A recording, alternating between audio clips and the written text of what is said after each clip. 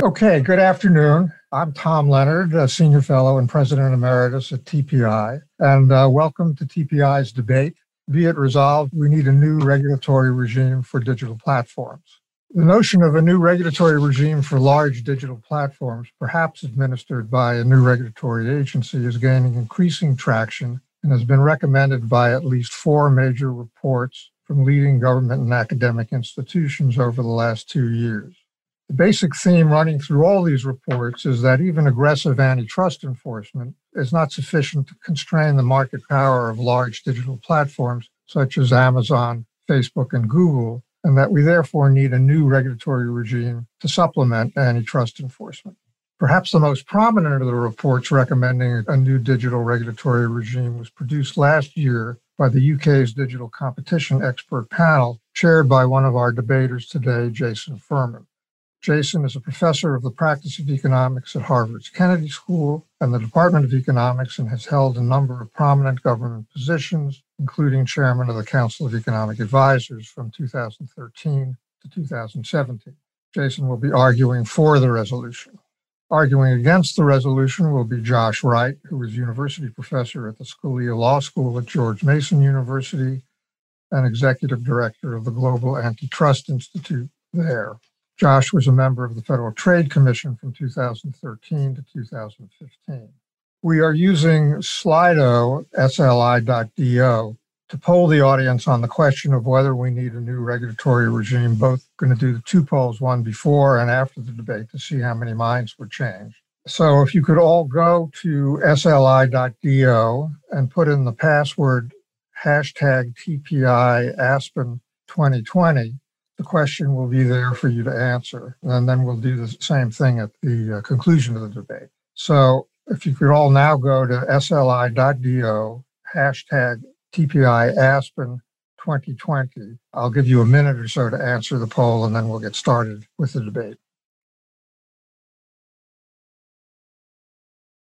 Okay, hopefully either answered or in the process of answering.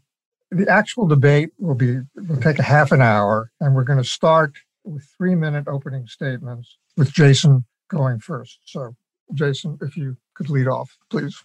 Great. I'm so honored and thrilled to be here. I think Josh is consistently thoughtful, smart, and just to raise expectations in him and lower them for me, a highly trained professional in the antitrust topic is just one of many topics I work on. Fairly transparent. I think there's no debate that the big tech companies create enormous benefits, that people in the United States and around the world benefit from their products, from their innovation, from the convenience and ease of all of it. I think there also should be no debate that there are a set of costs associated with these platforms, that free should always be in quotation marks when you're paying in terms of privacy, when you're paying in terms of data, when maybe the equilibrium price would have been negative, you would have been paid to use it, and some of the dominance can get in the way of choice and innovation. This comes about because these markets have a lot of characteristics of a natural monopoly, of a low marginal cost and a high fixed cost. Add to that network externalities and more, and you have a very potent winner take most tipping in these markets. And the question is not whether to regulate, but how we want to regulate them. One possibility is to make your solution entirely structural. Break the companies up, and then you don't need to regulate anything because you have a bunch of smaller companies competing with each other. I don't know that that's going to be the version of not regulation that Josh is going to defend. Certainly not the one I'd defend. I'm nervous that you would disrupt the market. The next way is just to use antitrust and use the court, file suits like the one the Department of Justice did and you saw the European Commission do. I think those have a role, but it's too unpredictable what you're allowed to do, what you're not allowed to do, and the remedies come too late and don't fully solve the behavior. That's why I think, and I support the motion, to have a pro-competition, light-touch regulator that focuses on an enforceable code of conduct, that focuses on greater data mobility and systems with open standards and more data openness that would both curb some of the abuses of the companies and also make it possible for users to use multiple services, switch services, new entrants to come in, more real competition, more potential competition. And that just takes a lot of what you'd already have in antitrust anyway, but make it transparent, ex ante, clear, more predictable than what you get through our legal system. So I hope you join me in supporting the motion that regulation is needed in the digital sector. 3 minutes on the dot. Josh? Well, let me first say I would like to join Jason in his attempt to lower expectations upon myself and impose them on the debate opponent. But it's a pleasure to be here and always fun to discuss these things with Jason. And Tom, thanks for having me. So there's a bunch in there we agree on, and I think the debate is going to take the form of who owns the reasonable middle here. And so the move is, so slow antitrust on the left and bright line structural prohibitions on the right. What's not to love about the middle? So let me take my opening couple of minutes with some things sort of not to like about the middle. And let's start with the proposition that to understand the reasonable middle, you need to know what's in it. And so I think the rules, Jason argues in favor of bright line rules for regulation. And I think where we agree here is we've got to have some set of rules that govern the exercise and acquisition of monopoly power. And so I think the contours of the debate are how well are the existing regulatory regime that is largely made up with existing antitrust and consumer protection laws performing. My view of that is they're performing quite well, and they're quite capable of addressing anti-competitive conduct when it arises. And they're quite capable of being applied in a manner that distinguishes anti-competitive conduct and identifies market failure and provides remedies on the one hand. And on the other, and I think Jason and I agree here, he started off by saying, look, there are a lot of consumer surplus generated in these markets, and we don't want to throw out the baby with the bathwater, right? So the criteria that I'm looking for in the regulatory regime that is applied is one that carefully distinguishes between anti-competitive conduct and is capable of identifying it without deterring pro-competitive conduct. And I do believe that the existing antitrust framework, the one applied, and we got a complaint with Google yesterday. If I read my Twitter properly, I guess that's one of the 6 or 7 natural monopolies in this space. But if I read my Twitter correctly, overwhelmingly, the commentary is, hey, Microsoft is there as precedent, and what a slam dunk case. Now, I obviously disagree, but we'll see what happens. But I think that's the shape of the debate. I believe that the existing antitrust laws under the consumer welfare standard are more than adequate and in many ways superior to a new regulatory regime that I think would do less well at achieving its goals. And I think goals we agree on: identify the anti-competitive conduct, stop it, and allow the benefits that accrue from competition in digital markets. Thanks, Josh. You just about you got 6 seconds remaining.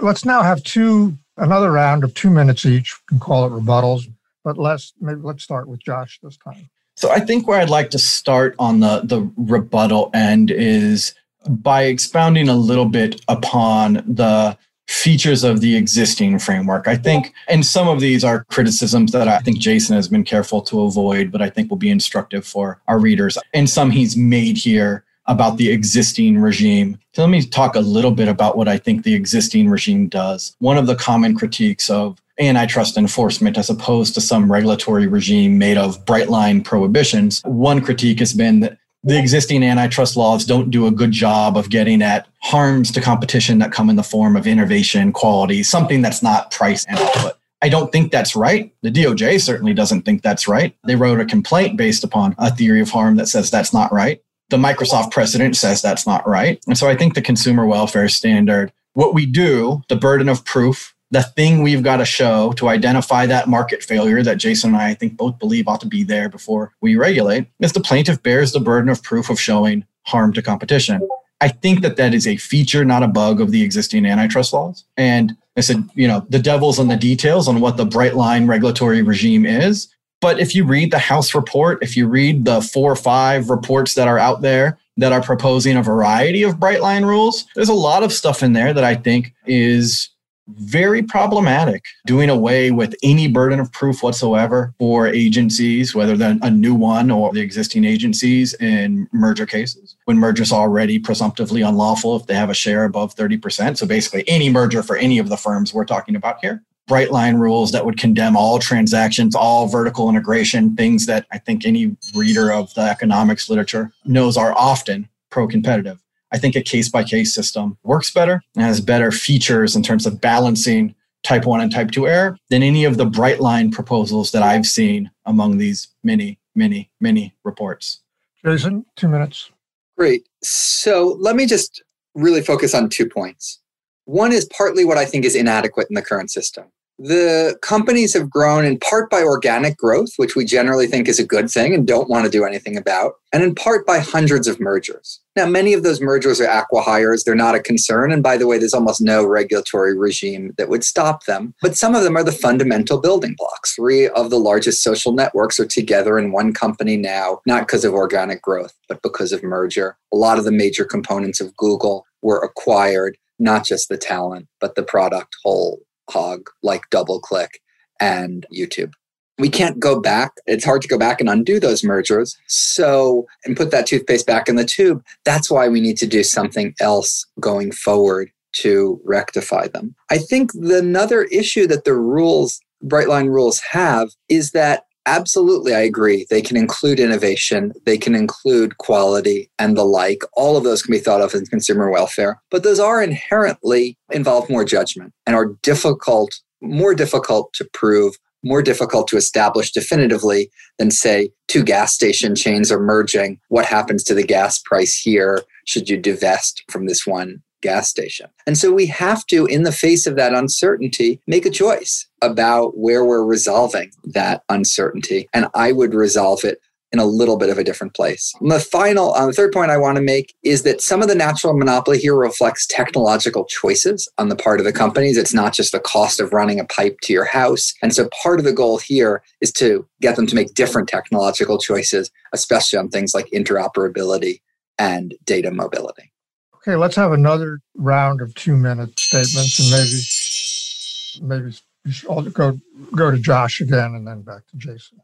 So I think I want to talk, this is going to sound a lot like a rebuttal, but why not? Because I think the heart of the issue really is sort of addressing the cost and benefits of 2 sets of rules to sort of identify the same sets of conduct. And so Jason points to, we've sort of moved away from conduct Brightline rules, but nobody should be fooled at the idea that any new regulatory regime is going to set Brightline rules only for mergers and not conduct. But sort of holding that aside, I think the most unreasonable Brightline rules that have been offered by some have been in the conduct space, sort of outright bans on vertical integration. I'd be hard pressed I would bet money Jason would not support that. But let's talk about the merger space, right? So I think the right comparison is Brightline merger prohibitions or brighter line merger prohibitions compared to Section 7 of the Clayton Act. So what's Section 7 of the Clayton Act say? And how well is it performing? I think is the right set of questions before we conclude that some other system does better. So under Section 7 of the Clayton Act right now, mergers are presumptively unlawful with a share of post of greater than 30%.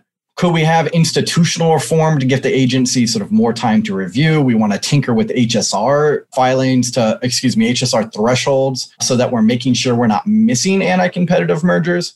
You'll notice in Jason pointing out the hundreds of mergers in that space, and not cite the evidence that there's systematic type 2 error running through those mergers. And that's because there's not any of that evidence. I think Jason and I would certainly agree. Look, I could pick my favorite type 1 error and you could pick your favorite type 2 error and we can have an anecdotal discussion. But I don't think that there's any evidence there to suggest that the current pre-merger notification system in Section 7 is systematically missing or incapable of addressing problematic mergers when they occur. I don't think that evidence exists. I think the government, when it brings challenges, I believe the number of successful defenses of merger challenges by the government is 3 in the last decade. They enjoy, under the current system, a presumption of illegality.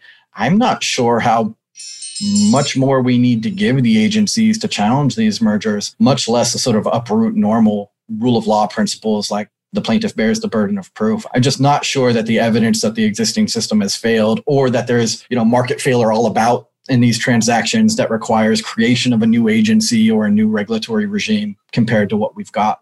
Jason, maybe you could talk to some of those things that Josh mentioned, like how the current system has failed and the extent to which there is market failure.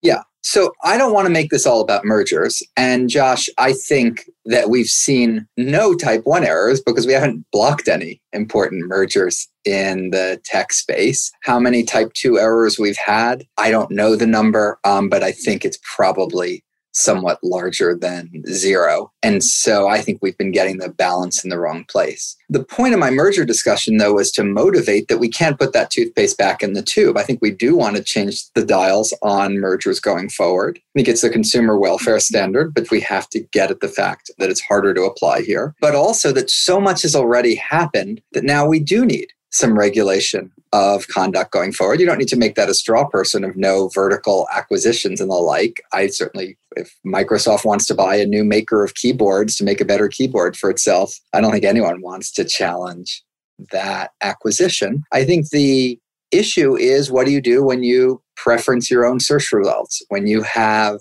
tying to keep your product where it is, when you create standards that make it harder for consumers to multi-home, to move between platforms and the like. What if the world were more like email, where you could use any platform to engage with any other platform? Anyone can enter that space with a client, a service, and the like. I think that's one of our goals, is to get at that. Finally, I'd say in the past, we've been saved by technological revolutions. If I had to predict the next technological revolution, it's going to depend on data, machine learning, and artificial intelligence. The companies that are poised to be most successful in that are the ones that are dominant now. Something that opens up data, that opens that up to more of others, so that you have more companies wanting to be the next Google instead of be acquired by Google, I think would be a different and fundamentally better type of innovation. So now I'd like to move to a 10-minute block of time, just a general discussion where the participants can ask questions of each other, say things that they elaborate on the points they made before. So I'll just open it up to you, whoever wants to jump in. Well, I'm looking forward to being able to do this in person with a drink or a beer sometime, Jason. But I figure we can manage 10 minutes of chatting now either way. So I will say the following on the sort of conduct box. I mean, I wish that banning vertical integration were a straw man. I'm not saying it's your man, but it ain't a straw man either. I mean, that exists in the House report. It exists in Senator Warren's proposals. It exists in banning particular forms of vertical integration, in allowing, Walmart to sell private label products, or Apple to have apps in its app store, or Google to have, Google Maps. And that exists in a lot of places. And I wish I could move on to talking about other things and writing about things I find more interesting, because I think those are all bad ideas. But they're bad ideas that are getting a lot of attention, and they're bad ideas that have been proposed inside of new regulatory regimes. Now, look, I'll cross my fingers and hope that you get to run the regulatory regime, not some of the owners of those ideas. But I'd like to, I would object to the idea that they are straw men. I think one of the reasons that folks like me get concerned about calls for a new regulatory regime is because the set of ideas around dealing both with conduct and mergers include everything from outright bans on vertical integration for platforms to overturning sort of core antitrust precedent. So the idea that we're just going to apply the consumer welfare standard but do it different, okay, we can talk about that. You want a third regulatory body to fight the FTC and DOJ over jurisdiction and stuff? Fine, let's talk about it. I may not think it's a good idea, but the evidence about what ideas are going to be in the DNA of the new regulator, I think it's quite fair to say, if you read the reports that are around about the reasons why folks are unhappy with the existing antitrust law, for evidence of what a new regulator might do, it's not all stuff that even you would find reasonable. So overturning Trinco, sort of imposing a broad set mandatory duty to deal for monopolists, for firms established to have monopoly power, or even just above a particular size threshold. Most of the proposals don't even use monopoly power as a screen in a way that you and I would agree on sort of what evidence constitutes, ability to control market prices and output or something, right? It just says, hey, if you're above X dollars, you can't sell your own product on your platform and you can't merge with anybody. Those, as much as I would like them to be straw men, just aren't. And I think one of the reasons why I object to the creation of a new regulatory regime is I think there's plenty of evidence about what a new regulatory regime would do. We'll sort of hold out the issue of whether it's a brand new agency or just sort of changing existing law. I don't think we need to do that as much. And I think your report is very careful about saying, sort of being agnostic on that question and talking more about brightening the rules. I will say, the last thing, I'll be quiet, is one thing I have noticed across the reports is that the demand for bright line rules sure doesn't include any bright line safe harbors from what I've seen. And I can think of lots of places in the law where look, the uncertainty goes both ways. And if I think these moves were really about solving uncertainty, you would see bright line rules the other direction too. Instead, what I see is let's overturn Brook Group and get rid of the recoupment requirement for predatory pricing. Well, that'll make a lot of things illegal, that's for certain. But I don't think it does much to enhance consumer welfare. So a few points to respond to there. Yes, there's obviously bad ways to regulate and good ways, or what I would consider good ways to regulate. And I'm against the bad ones and in favor of the good ones. I would argue that enough is going wrong and there's enough frustration out there that, it might be incumbent on all of us to try to get ahead of the issue and define what we think the good way and the right way to deal with it is. And that's the best way to ward it off rather than just saying no to everything and pretending everything is working right now. Second is, there are a lot of industries with networks that are regulated. There's a lot of relatively mature industries that have been regulated in energy, telecom, transportation, and the like. Some of those regulations have made very little sense. I think some of them have made more sense. In almost none of them has it been some type of calamitous end of the world or the like. In terms of the safe harbor question, I just think that the current antitrust regime has a large degree of unpredictability. You don't quite know what you can do, what you can't do, when you're going to get pulled over for that speeding ticket, and how it applies to other issues going forward. I have certainly heard from a number of companies that we just want to know, what we're allowed to do, what we're not allowed to do, and have greater clarity about that up front. Finally, I think the biggest safe harbor, certainly in my approach, and I think this is shared by a lot of others, is that the rules that I've recommended for the UK would apply to what I call companies with strategic market status. And that's not exactly monopoly power. It's more trying to get at a gateway or bottleneck concept that you need to go through them to do something else. But it apply to those companies. It wouldn't apply to medium companies. It wouldn't apply to small companies. So Josh, you want to start your own search engine and have it linked to your own products and prioritize your own things and keep other people off that search engine, you can do that. If you're Google, you're more constrained in all of that, but you're more constrained in a way that is clear and well-defined ex ante. And no, I wouldn't keep Google from not using Google Maps. But maybe the case for that was better when Waze was its own company than when Waze is part of Google. I will say, Tom, unless you tell me we have no time, I think the alternative to how we handle, let's say, Google self-preferencing, it's an example that's come up a couple of times. It's one that came up at the FTC when they closed their investigation in 2015. I think the way that economists sort of think about these theories is they're perfectly viable theories about how Google's conduct or Amazon or whoever might harm competition. And I have no problem with a regulator or a court assessing and testing those theories. Somebody's got to do it, right? And I'm certainly not calling for any of that conduct to be sort of per se lawful and outside the scope of antitrust. It's not. But the way that we normally assess those is those theories have testable implications, right? The agencies have the FTC, 50-something PhD economists, and they go and get data. And the commissioners looked at the analysis and said, you know what, we tested the theories and we rely on the work that was done inside the agency. And we concluded there's not a violation. And so they don't bring a case. I think what we worry about in a regulatory regime where there's not a chance to go to an Article 3 judge and say, the plaintiff's got to show there was harm here. And if they didn't, they lose.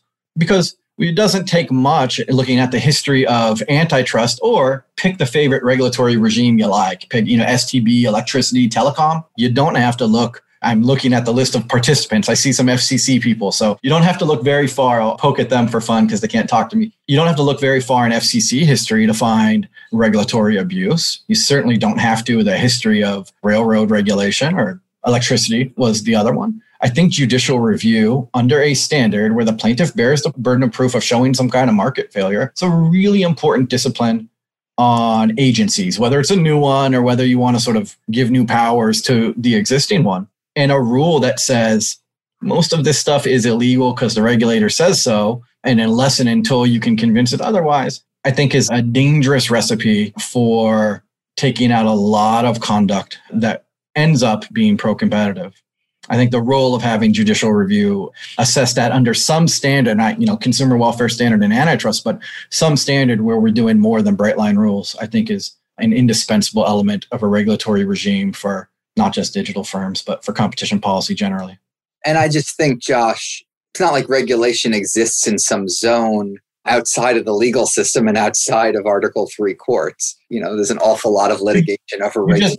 You're familiar with the European system. I'm talking in the United States. We have the Administrative Procedure Act, and we have courts. We have a lot of ways in order to make that regulation transparent, frankly, often tilting it too much to the point of being captured as opposed to getting too much in the way of companies. And you need to choose one of those arguments. The other thing at the legal system is I make this argument to you with some trepidation, but as I recall it, there were hospital mergers that you voted against that ended up losing in court. And so where you think a merger is inappropriate and you can't convince the courts of it, tells me there's something that's gone wrong in our legal system and in our courts. I would amend the Constitution. So Josh, any merger you didn't want to happen wouldn't even need to be reviewed by a court. I would just trust your view in that direction. As much as I would like to have my name etched in the Constitution somewhere, that does scare me a little bit. I'll say this, look, courts are full of humans and they get cases right and wrong. Commissioners do too. I wish I had a couple of my votes back. Maybe a couple academic papers too. I mean, we put these cases through court. There's cases I voted against that the agency won. McWane, for example, there's cases I voted for that we lost. Sometimes there's litigation failure. Sometimes the judge just doesn't get it. But there's humans in those regulatory agencies too. And a structure that says the burden of proof is we're going to have a fight under the consumer welfare standard. We agree on the metrics and you go through judicial review is very different from a system of bright line rules where the agency does rulemaking or the agency has a bright line rule that says all of these things are illegal. And the reviewing court is assessing whether the rule makes sense, not whether it's particular application. To me, most of the beneficial sort of growth of the US antitrust system has happened through that same process in courts, and it's rife with errors here and there. But we're doing it compared to what question? It's compared to errors in the regulatory system, and I'll take the courts every time. I think the errors have mostly gone in one direction. We have thus far stuck to the time limits pretty well. Let's proceed to closing statements, starting with Josh. 3 minutes each, closing statements. Sure. And I know it went a little over, so I'll do the closing statement relatively quickly and make sure cede my remaining time to Jason. I think the punchline here, and it's been a fun conversation, is about a comparative institutional analysis of courts and agencies, in antitrust in particular. And I think the evolution of antitrust law through the courts under the consumer welfare standard has been one of the more successful, mergers, for lack of a better term, of economics into law in any regulatory regime anywhere. And agencies aren't perfect. The courts aren't perfect. But I think the consumer welfare standard running through the institutional structure we have now is, for all of its flaws, a far superior approach to a regime that switches out in favor of bright line rules. And that's really for two reasons. One, I don't think that there is a sufficient evidentiary basis either in conduct cases or in merger cases to suggest that the existing system has failed. There's nothing that I think that persuades me that there's evidence that the existing system is failing, or there's market failure sort of everywhere that the existing system is failing to solve. And second, I think that the bright line rules put the agencies in a position to declare broad swaths of conduct unlawful without meaningful judicial review. We have history of that in this country in the regulatory system. And I think it's largely, for consumers, a sad history. And I think one that, as much as critics of the existing antitrust system would like to change it, I think it is one that would change it substantially for the worse. Okay.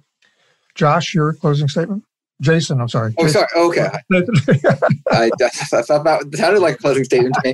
It's also been a great discussion. Really enjoyed it, learned from it. And I think fundamentally, Josh is unapologetically in favor of the status quo, refreshingly so. Defends it, loves all the different parts of it. I think the errors that it makes have tended to go in one direction. It's gotten harder and harder to block a merger. That is one of the reasons why we see more and more concentration. In some industries, it's because of efficiency and more competition. But in many others, it's not associated with efficiency. It's associated with less competition. I completely agree with Josh that there are many, many things that are worse than the status quo. I think policy making in this area done badly will make things worse. And there are a bunch of different ways that could happen. But I also think, and here is where I differ from Josh, I think the status quo has a lot of problems associated with it. And those problems aren't just the random human errors that we can never get beyond, but that those human errors have all gone in one direction, created a certain type of system. I have a friend that posted on Facebook that he was fed up with Facebook. Facebook was supporting genocide, destroying the news, profiting off of consumers, etc. You don't have to agree or disagree with this friend, but this friend definitely should be able to exercise his own taste and his own consumption preferences. And at the end of the post, he said, because of all this, I'm leaving Facebook. From now on, if you want to stay in touch with me, I'll be on Instagram. It was pointed out in the comments that Instagram was also part of Facebook. He said, I know, but right now I don't have any other options. I don't have any other place to go. I don't have any other place to connect with all of you. As soon as there is a viable one, I'm going to switch over to that. I think that's what policy needs to take seriously. We failed in doing that through merger control. We are failing in doing that in antitrust. I think a regulatory approach could give us another social network that advertises itself as the wonderful place for privacy. Maybe it charges you money. Maybe it's inferior in some direction. Some people might use Facebook. Some people might choose to use this new one. Consumers would get to make those choices. They'd benefit from that greater innovation, that greater set of choices. And so I think while we should be worried about ways in which the system could be made worse and very mindful of them, people like Josh are smart enough that if you assign him the task of making it better and not just coming up with all the reasons why the system is so great already, I have no doubt that he could work together with me, with others, to create that system that would give people more and better choices than they have today, because it is a problem now. Well, this was a terrific discussion. Thank you both very much. Not obvious to me was any clear winner.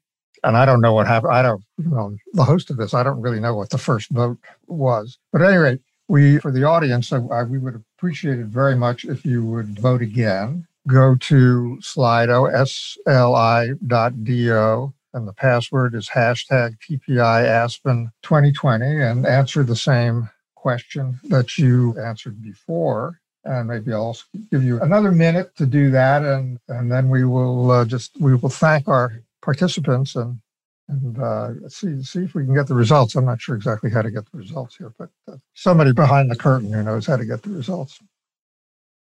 Well, I think we can see that 29% of the people agree with me, which I think is not a majority, if I'm doing my math correctly. I can't see how many people agreed with me beforehand. Maybe it went from 0 to 29, in which case I'm feeling good about myself.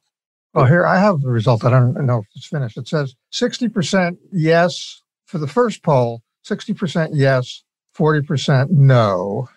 Second poll, 27% yes, 74% no. It's a big shift. Congratulations, Josh. I'm astounded that there's that big a shift on any question, because it seems like it's a big shift. Okay, well, Jason, I think you did a great job anyway. And I really want to thank both of you for doing this. I think it was a very informative discussion. It was terrific.